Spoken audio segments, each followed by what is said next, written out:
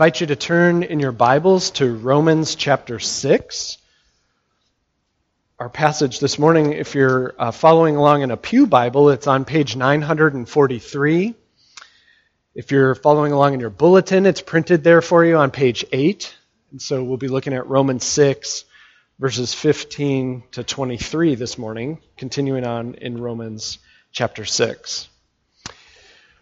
Well, on Monday, I did what I usually do on preaching weeks. I began the morning by studying the passage that we're going to be talking about today.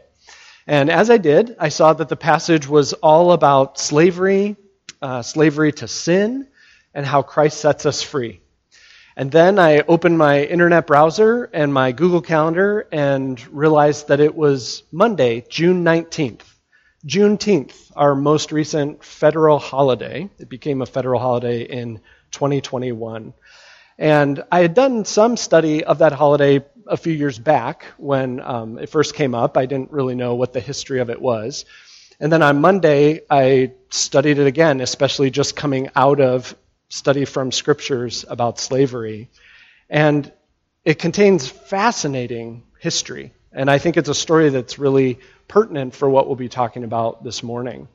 As you may know, in America's history, in 1862, President Lincoln issued the Emancipation Proclamation, and it went into effect January 1st, 1863, and that freed the enslaved people in the Confederacy.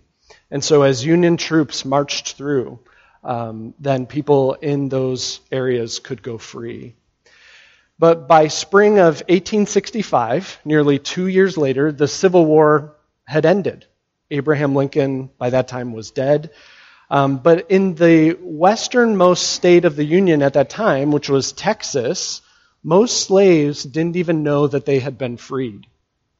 And so June 19th, 1865, 2.5 years after having been declared free, nearly 2,000 Union troops marched into Galveston Bay, Texas, and their General Gordon Granger announced that the more than 250,000 enslaved black people in that state were freed by executive decree. It's an amazing thing, isn't it? 2.5 years after being declared free, they hadn't heard that news, and so 2,000 men came in to let them know that news. And there was much rejoicing and celebration as those people heard that declaration. 6 months later, in December of 1865, the 13th Amendment formally abolished slavery in the U.S. And as we know from history, that didn't solve everything. There was definitely a long, hard road ahead, and a lot of changes that needed to be made, and we're still dealing with implications of that today. But while not wanting to take away at all from the historical significance of what happened, I couldn't help but think of the similarities between that situation and Paul's point in our passage this morning. And I think it could be kind of highlighted just with this question. How much do you think that Christians understand what it means that they have been set free from sin? How often do you, as a believer, live in conscious awareness that something far more powerful than the Emancipation Proclamation has taken place in your life? In our passage, Paul is continuing to address questions that come up in response to forgiveness of sin and the reign of grace, how we're no longer under law, but now under grace. And in our passage in verse 15, he's going to ask another question. Are we to continue to sin because we're not under the law, but under grace? The essence of it is this: oh, we're under grace, right? Doesn't that just give us freedom to sin more? And you know what Paul's answer to that is? It's, wait a minute. I don't think you realize what has happened to you in Christ. Let me tell you about the freedom that has come to you through the death and resurrection of Jesus. In a sense, Romans chapter 6, verses 15 to 23 are Paul's Galveston Bay proclamation. You are no longer slaves to sin. You have actually been set free for something far better. You are now free to serve the living God. And so we're just going to unpack that this morning to see the richness of what this means for us as believers. So let me read our passage, Romans 6, 15 to 23, and then we'll pray and we'll ask for God's help as we consider it. Paul writes this, "What then? Are we to continue to sin because we are not under law but under grace? By no means. Do you not know that if you present yourselves to anyone as obedient slaves, you are slaves of the one whom you obey, either of sin which leads to death, or of obedience which leads to righteousness? But thanks be to God that you who were once slaves of sin have become obedient from the heart to the standard of teaching to which you were committed, and having been set free from sin, have become slaves of righteousness. I'm speaking in human terms because of your natural limitations. For just as you once presented your members as slaves to impurity and lawlessness, leading to more lawlessness, so now present your members as slaves to righteousness, leading to sanctification.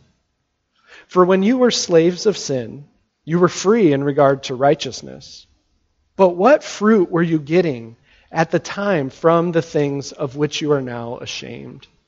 For the end of those things is death. But now that you have been set free from sin and have become slaves of God, the fruit you get leads to sanctification and to its end, eternal life. For the wages of sin is death, but the free gift of God is eternal life in Christ Jesus our Lord." So far, the reading of God's word. Let's pray and ask his help as we consider it this morning. Our Father in heaven, these are weighty and profound truths. They're things that really are far beyond us, and yet we ask that you would help us by the Holy Spirit to better know and understand your word, that you would encourage us in our struggles in this life, that you would help us to understand what has been done for us through the work of our Lord Jesus, and that you'd fill us with joy and wonder and awe of what we have been freed from and what we have been freed for. Help us in all this, we pray, in Jesus' name. Amen. Well, as we consider our passage this morning, we'll do so in 3 points. We'll look at 3 things, and I'll tell you them up front, and then we'll walk through it as we go. But first, we'll see you are naturally a slave to sin. Second, you can now serve God. And then third, we'll talk about how to serve God. So you're naturally a slave to sin. You now can serve God. And then how Paul talks about how to serve God. So let's begin by considering what he says about the fact that we are naturally a slave to sin. Paul begins by explaining how things really work regarding spiritual slavery. And he says what Bob Dylan said. You've got to serve somebody, right? Bob Dylan actually got this part right. He says, well, it may be the devil or it may be the Lord, but you're going to have to serve somebody. I'd never heard that song before, and I listened to it on repeat quite a bit this week. It's very catchy. But Paul lays that out here in verse 16. Look with me at verse 16. He says, there's no such thing as absolute freedom for humans. Verse 16 says, do you not know that if you present yourselves to anyone as obedient slaves, you are slaves of the one whom you obey, either of sin which leads to death or of obedience which leads to righteousness. So the first thing Paul lays out is you've got to serve somebody. And then secondly, he says there are only 2 masters. And you see that there in the text. The first is sin, either of sin. And throughout this passage, Paul personifies, which means Paul gives personal characteristics to sin. We know that sin isn't a person, but he speaks of it in a personal way as a master or as the ruler of a kingdom or power. Sin is a master over us. So that's one master. The other master that you can serve is mentioned by several different terms in the passage. In verse 16, it says you can be slaves to obedience. In verses 18 and 19, it speaks of being slaves of righteousness. But look with me at verse 22. It tells us ultimately who those are referring to. It says, "But now that you have been set free from sin and have become slaves of God." You see, the other master that you can serve is God himself. And it's a service that's characterized by obedience and righteousness. And we'll talk more about all of this as we go. But you've got to serve somebody. There are only two masters, and you naturally serve sin. Now, we may tend to think, especially as Americans who really value our freedom, we gave thanks for those who gave their lives for our freedoms on Memorial Day. Independence Day is coming up very soon. We may think, though, that spiritually, wait, aren't you born neutral? And then you just decide who to serve. And Paul says, nope, there are only two ways, and you start out as a slave to sin. And this is because of what Adam has done, that Paul laid out in Romans chapter 5. This also fits perfectly with what Jesus said that we heard in our scripture reading in John 8:34. He said, "Truly, truly, I say to you, everyone who practices sin, everyone who sins, is a slave to sin." And so Paul wants us to see that being a slave to sin is the natural condition of the human race because we're born in Adam, and that's what his disobedience brought for us. Well, what is this slavery to sin like? And the short answer is this. Everything about being a slave to sin is negative. And Paul weaves together throughout this picture of being mastered by sin. And in verse 19, he says that the life of serving sin is offering your members, which, speaking of your members, is offering your body, your whole self. He says it's service to sin in presenting your body to impurity and to lawlessness. It's a life that's characterized by impurity and lawlessness. Impurity is used by Paul to speak of sexual sin. Those could be outward things. Those could be inward struggles.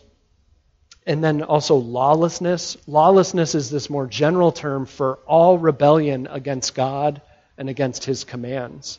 And so Paul says that this way of serving sin, it's characterized by impurity and lawlessness. And the result, he says there in verse 19, is that it leads to more lawlessness. As you follow sin in this way, it brings more rebellion against God and his ways. And we see this personally. It does it for you as you go further and further into sin than you ever thought you would go. And we see how it happens as it also encourages lawlessness in others and lawlessness in society. It reminds us of that very bad news that Paul talked about back in Romans 1, that unbelievers not only do these things, this whole list of things that he had listed there, but they give approval to those who practice them. It just spreads more and more. But in verse 20, Paul tells us that there's actually one thing that you're free from when you're a slave to sin. You're free from something as a slave to sin. You're free, it says in verse 20, for when you were slaves of sin, you were free in regard to righteousness. I think that's really tricky of Paul to word it that way. But I think when he does, it just captures the essence of the experience, doesn't it? Sin presents itself as offering so much freedom. And God's ways kind of tend to sound to us as restriction. But what sin is really offering you is freedom from that which is truly good.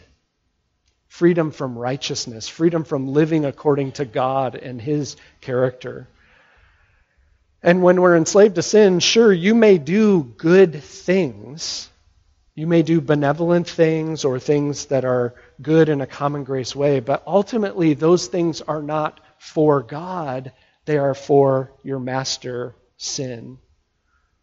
And so Paul says, what do you get from all of this then in serving sin? And he asks that question in verse 21. You can notice it there. What fruit were you getting at the time from the things of which you are now ashamed? For the end of those things is death. As Paul describes this, I think it's really helpful to realize that sin is the cruelest master you can imagine. It seems like it will give you freedom. It seems like it will give you blessing. But what's the fruit of following in its ways? Shame over what you've done and what you've failed to do. Shame and death is what it ultimately leads to. In verse 23, Paul says, "For the wages of sin is death." Serving sin gets you something. It gives you a paycheck, which is pretty good for being enslaved. You even get payment on top of your service. But what is that payment? It's death.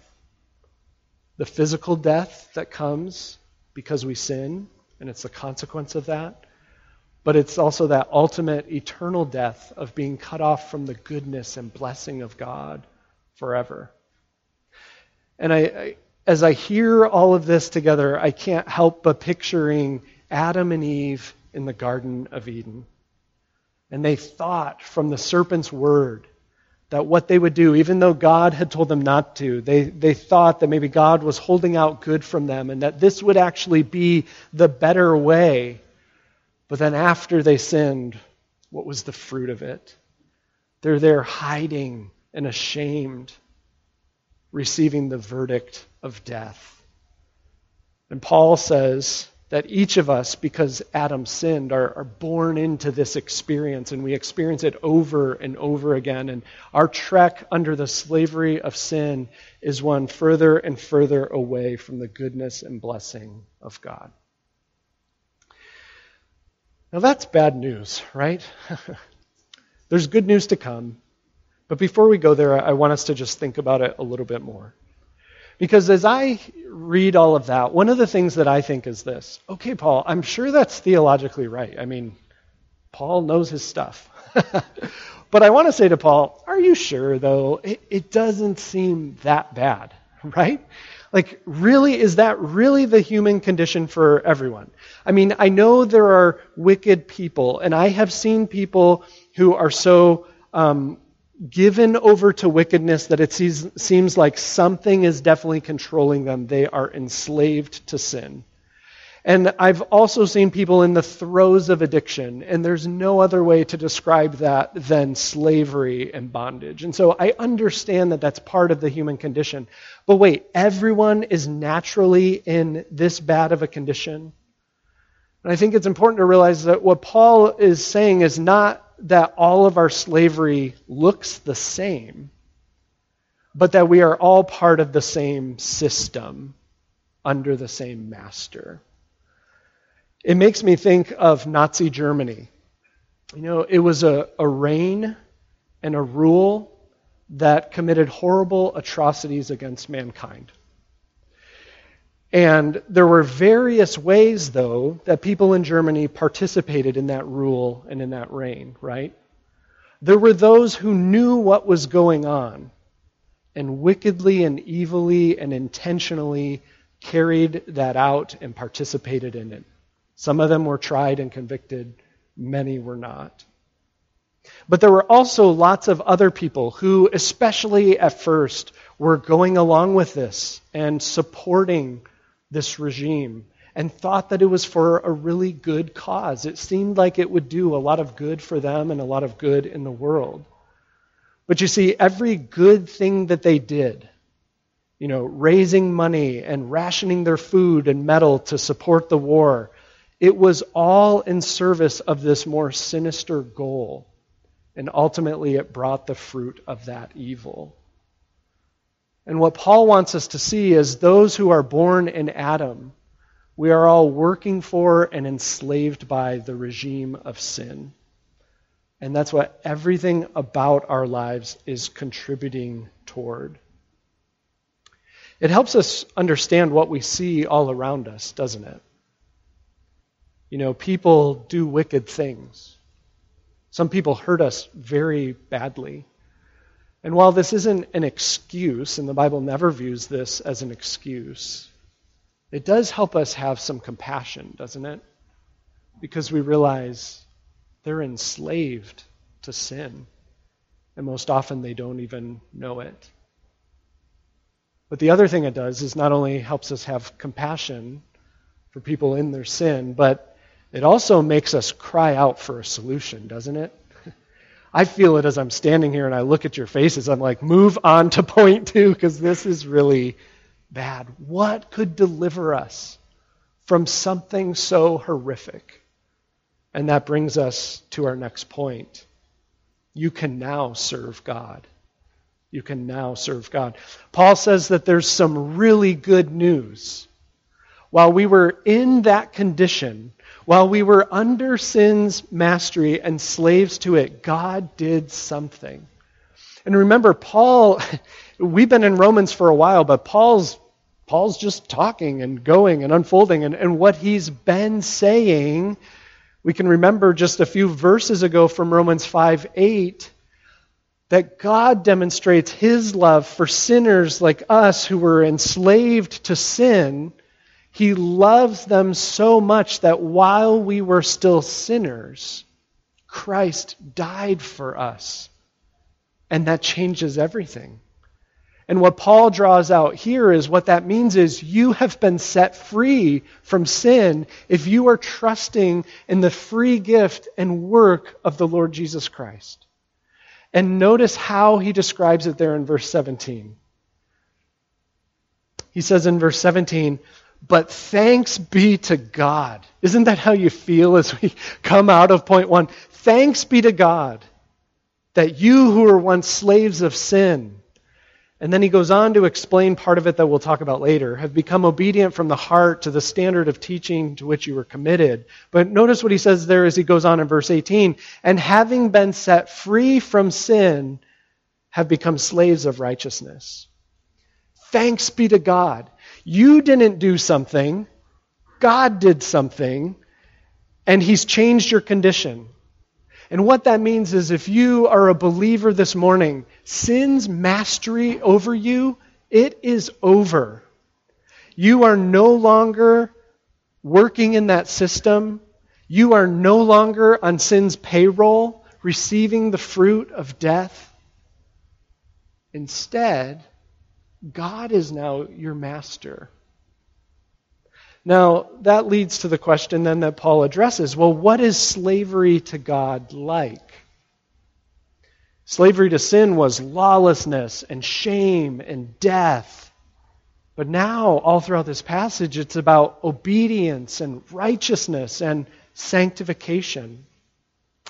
All of the words that described us under the reign of sin picture us along with Adam and Eve going further and further from Eden. But all the words about being a slave to God are the exact opposite. They're about words like obedience and righteousness and sanctification, which is moving back toward life with God as it was made to be. Now, I'm not sure how all of that sounds to you.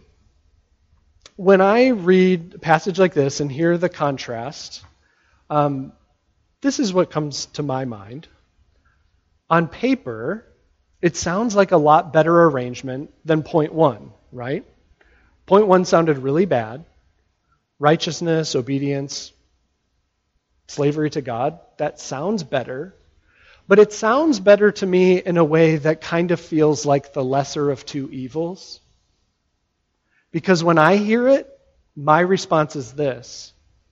It's still slave language. It's still having a master.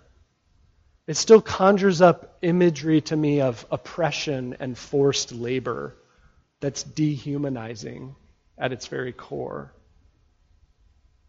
Well, you know what I never saw in this passage before? Paul addresses that exact problem that we feel. In verse 19, he does something that I love, which is to give a caveat. I love caveats. And Paul gives a caveat here in verse 19 for that very concern. Verse 19 says, I am speaking in human terms because of our natural limitations, or because of your natural limitations. Now, most scholars are convinced from the way these phrases are used elsewhere in other literature that this is a caveat about the nature of slavery and about how difficult it is to actually use it as an illustration. He knows that all of this slavery talk has baggage to it. I mean, as Paul is writing to the audience at Rome, as studies have been done of early Roman Christianity, the majority of Roman Christians were low-class slaves. If you think big city and who becomes a Christian in the big city in Rome, it's all the enslaved people. The majority of the church was in this way. And so when they hear slavery, they still have marks on their back from being beaten by their masters. They know the difficulties that this conjures up.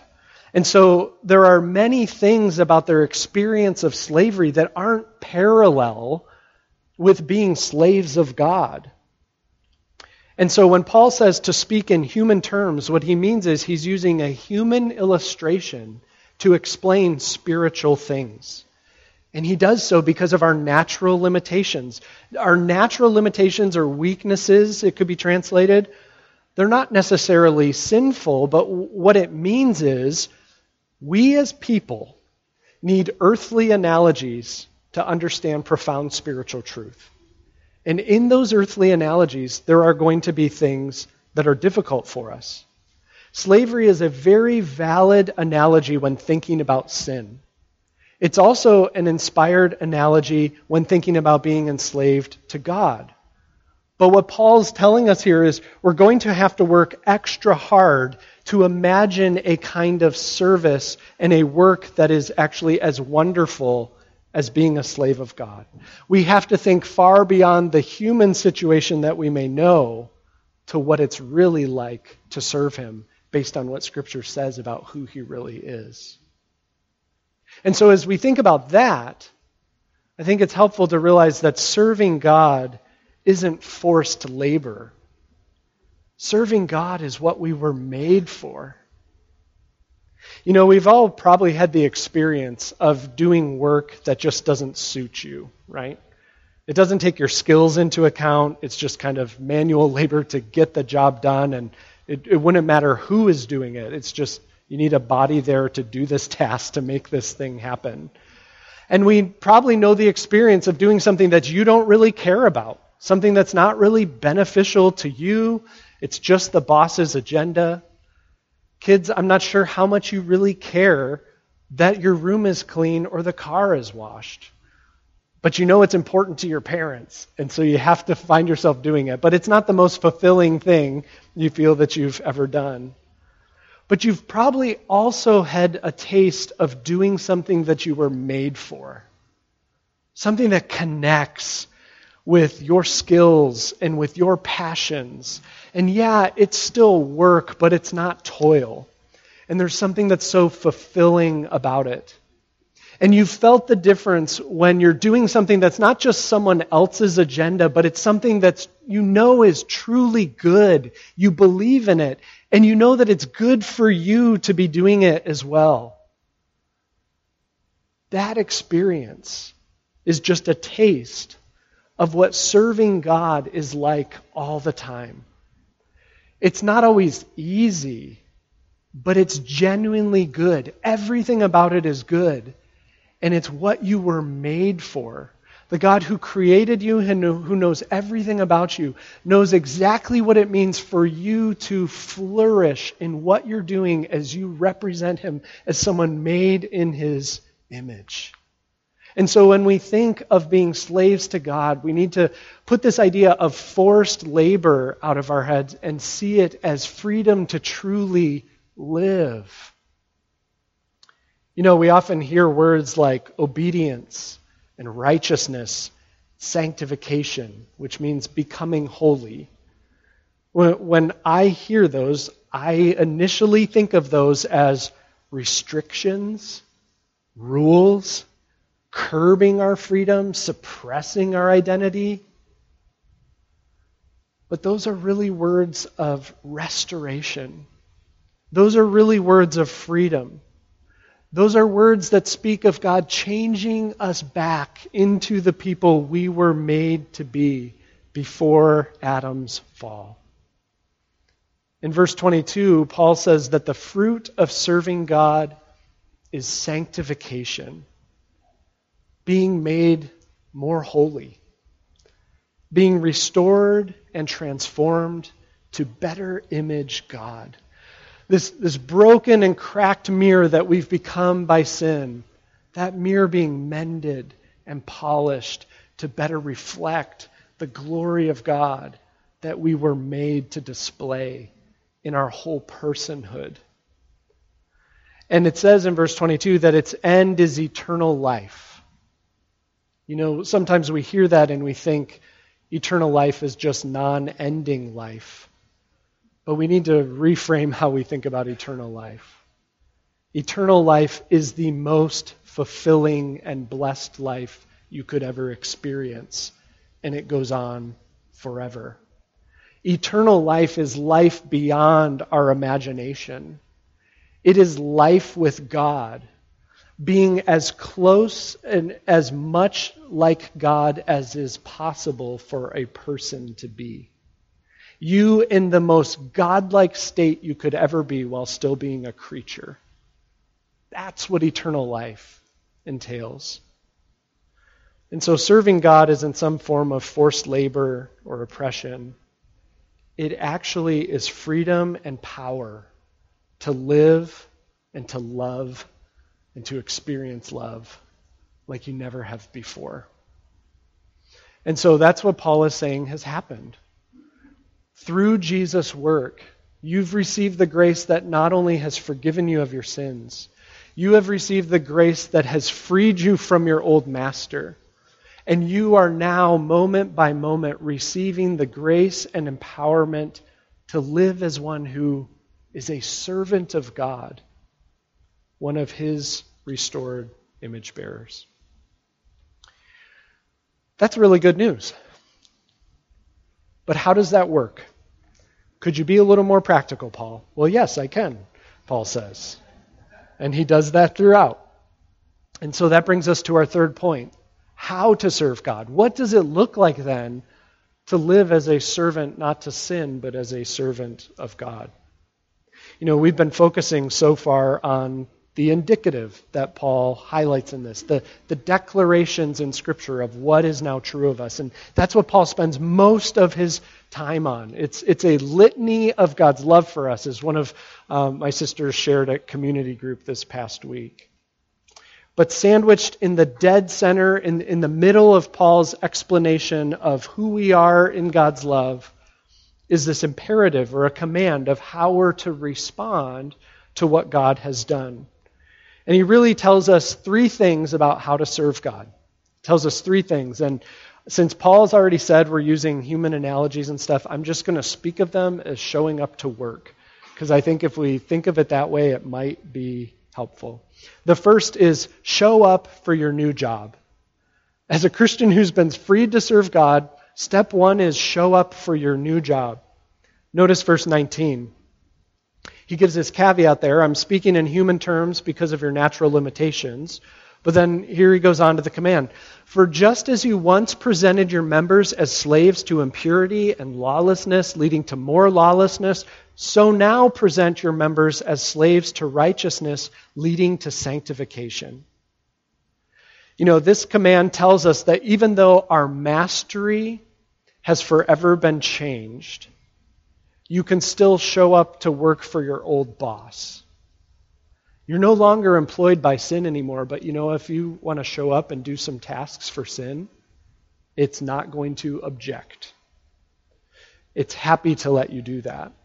It may not have power over you anymore. You're no longer on the employee list, but sin is delighted when you are willing to do some tasks for it and to live how you used to live. And so Paul says, instead, make sure to present your members, your body, your whole self, as slaves to righteousness. And it's kind of like this. I'm reporting for work today, and my task is to seek to do what is righteous.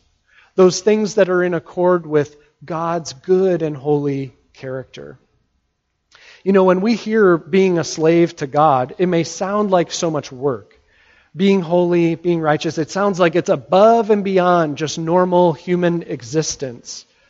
But in the comparison that Paul draws out here, It's just as you once did this, you presented yourself in this way, now present yourself this way. It could be helpful to realize that it's not doing more, it's doing what we do differently. From doing what we did toward sin, toward doing what we do toward righteousness. And so presenting ourselves in this way means continually asking ourselves at whatever various thing we may be doing, what would be righteous? How could I use my body right now in this moment in a way that would reflect God's character and God's actions? And Paul says the result is sanctification. As we continually show up in that way and think through that, we grow in holiness, becoming more and more like Jesus in how we respond. And so the first step is show up for your new job. Present yourself in this way. But the second thing is learn the employee handbook. Learn the employee handbook. And we find that in verse 17. It tells us that something amazing has happened. He says, "But thanks be to God that you who were once slaves of sin have become obedient from the heart to the standard of teaching to which you were committed." Now that's a mouthful, to be honest. It's a bit tricky to understand from how it's worded. But what Paul is saying is this. It's actually a beautiful picture. When you became a Christian, you were committed into, or you were, the word could be translated, handed over to a new teaching, to a new instruction. And it's the teaching of God's Word. And it's not just that you have some new rule book or some new employee manual to follow. Do you notice what it says? He's changed you inwardly. You have become obedient from the heart to this instruction. When you became a Christian, you were taken out of a way of instruction, brought into a new instruction of God's Word, and given a heart that can understand and obey that instruction, not just outwardly, but from the heart. Does that sound like any Old Testament promise to you? That's the long-awaited new covenant promise, that you'd be given a new heart with God's law written on it, and that you would from the heart obey the things of God. Paul says that is what has come along with being set free from sin and now becoming a servant of God. You can do this from the heart obedience, and it's to this standard, he says, of instruction. And that word standard is really the word type. And part of the beauty of the word type is this. It's a picture that's used of a signet ring that was impressed upon soft wax to seal a document. And so this standard of teaching of God's Word that we've been handed into and given a heart to obey, it's a word and a standard that presses into us and forms us and molds us so that we bear an image. And what is the image that we bear? It's the image of our Lord Jesus, the image of the invisible God, the restoration of that tarnished image. And so the picture here of learn the employee handbook is really beautiful, because what it is this. All of God's servants placed under the instruction from His Word. And as you hear it and as you read it and as you are enabled to obey it from the heart. And even though none of us wear some sort of company uniform as those who are in God's service, we're all being formed according to that very same pattern, that perfect image bearing of Jesus Christ. And so show up for your new job, present yourself to righteousness, learn the employee handbook of how God's Word reveals who He is and who He's making us to be, and then finally, get to know your new boss. Get to know your new boss. I find that the biggest breakdown for me as I think about this, the objection that we face as Christians, is really summed up in the thought of that word, master. You know, like with any human analogy for God, father, shepherd, vine dresser, it's always hard to imagine that through the lens of how good God really is in all of those things. The human pictures of it all fall short. I think it's really hard for us to envision a master who is this good. But Paul envisions a service to God that is from the heart. We can't miss that. Verse 17, but thanks be to God that you who were once slaves to sin have become obedient from the heart and have become slaves of righteousness. I want us to just stop and think for a moment about how you view the Christian life. I want you to think about how you view living each day as a Christian. How do you view your battle against sin each day? If your vision of Christian service or the Christian life or in fighting sin doesn't include from the heart, then it's missing the most important thing. It's actually sub-Christian because it doesn't contain the goodness of what the gospel says. That this would come as a result of from our hearts, we have a master who is so good that this is what we want to do. And that from the heart response, I confess, we don't have it all the time, right? It's something we grow in, but it's something that God is working within us. But where does that from the heart response come from? It comes from getting to know the goodness of our Master. As we remember what we've been freed from. Every day, we can declare with Paul, thanks be to God, because today I live as one who has been set free from sin. That helps our hearts well up in praise and thanksgiving, doesn't it? And that heartfelt response comes when we remember what our service now really is. Paul says at the end of this whole section, he says, for the wages of sin is death. You follow sin, you get a paycheck, and it's death. But you now are part of something completely different. He says, but the free gift of God is eternal life in Christ Jesus our Lord. When Paul describes serving God, you know what he doesn't say? A wage. Because there's no wage in it. This is what Paul's been saying all along. It's gift, gift, gift. Declared righteous as a gift. Freed from sin as a gift. Empowered to serve as a gift. Life with God forever as a gift. And so we realize that not only has God freed us from this, but now, every day, every moment of every day, we are under this system. We are under this employment. That's all gift.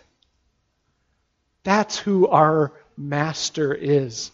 It's not that he doesn't give us a wage because he's stingy. He doesn't give us a wage because he's so generous, and he gives it all so that it can't even be called a wage and we can't boast in it. And he says that gift of God is eternal life. You know, I think sometimes when we think of God as a master and we hear that he's given us a gift, we could think it's kind of like the employer who just throws nice things at us to keep us working and hopes we'll go away and do our work. Here's another gift. Here's some stock options. Are you happy? Just keep doing what and leave me alone, right? We could think of God doing that. But the free gift of God is what? Eternal life, which is life with him. That's the gift that he gives. I want to be with you. I want you to be with me forever, and I give it. And you get to experience that now as you live. You get foretaste now of what it's going to be like to live with me perfectly forever one day.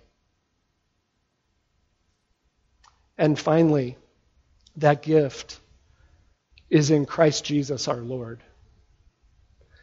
Scripture tells us again and again, if we ever wonder about God's heart toward us as we serve him, we can see it most clearly in Christ Jesus our Lord. Because what does the cross proclaim to us? For God so loved you as one who was enslaved to sin that he gave. He shows his love for you in this, that while you were still a sinner, Christ died for you. And so, brothers and sisters, the call towards serving God and no longer serving sin is really a call to understanding the wonder and grace of our true Master, the God who loves us, has redeemed us, and will forever be with us through the work of Jesus Christ.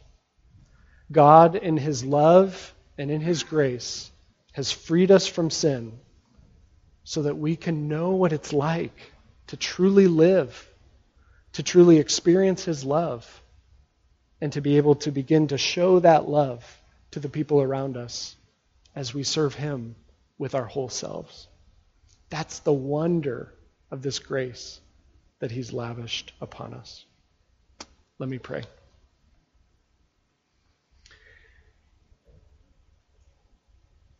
Our Father in heaven, we confess that we often realize so little of what Jesus' life, death, and resurrection has done for us. We pray that you would help us to grow in an awareness of that you would help us to, from the heart, present ourselves to you each day for the wonderful way of life that you continue to make possible by your grace, and that one day we will know the fullness of what it's like to live perfect life, eternal life with you forever. Keep our eyes fixed on that, we pray, and give us strength to battle those things that keep us from it. We ask this all in Jesus' name. Amen.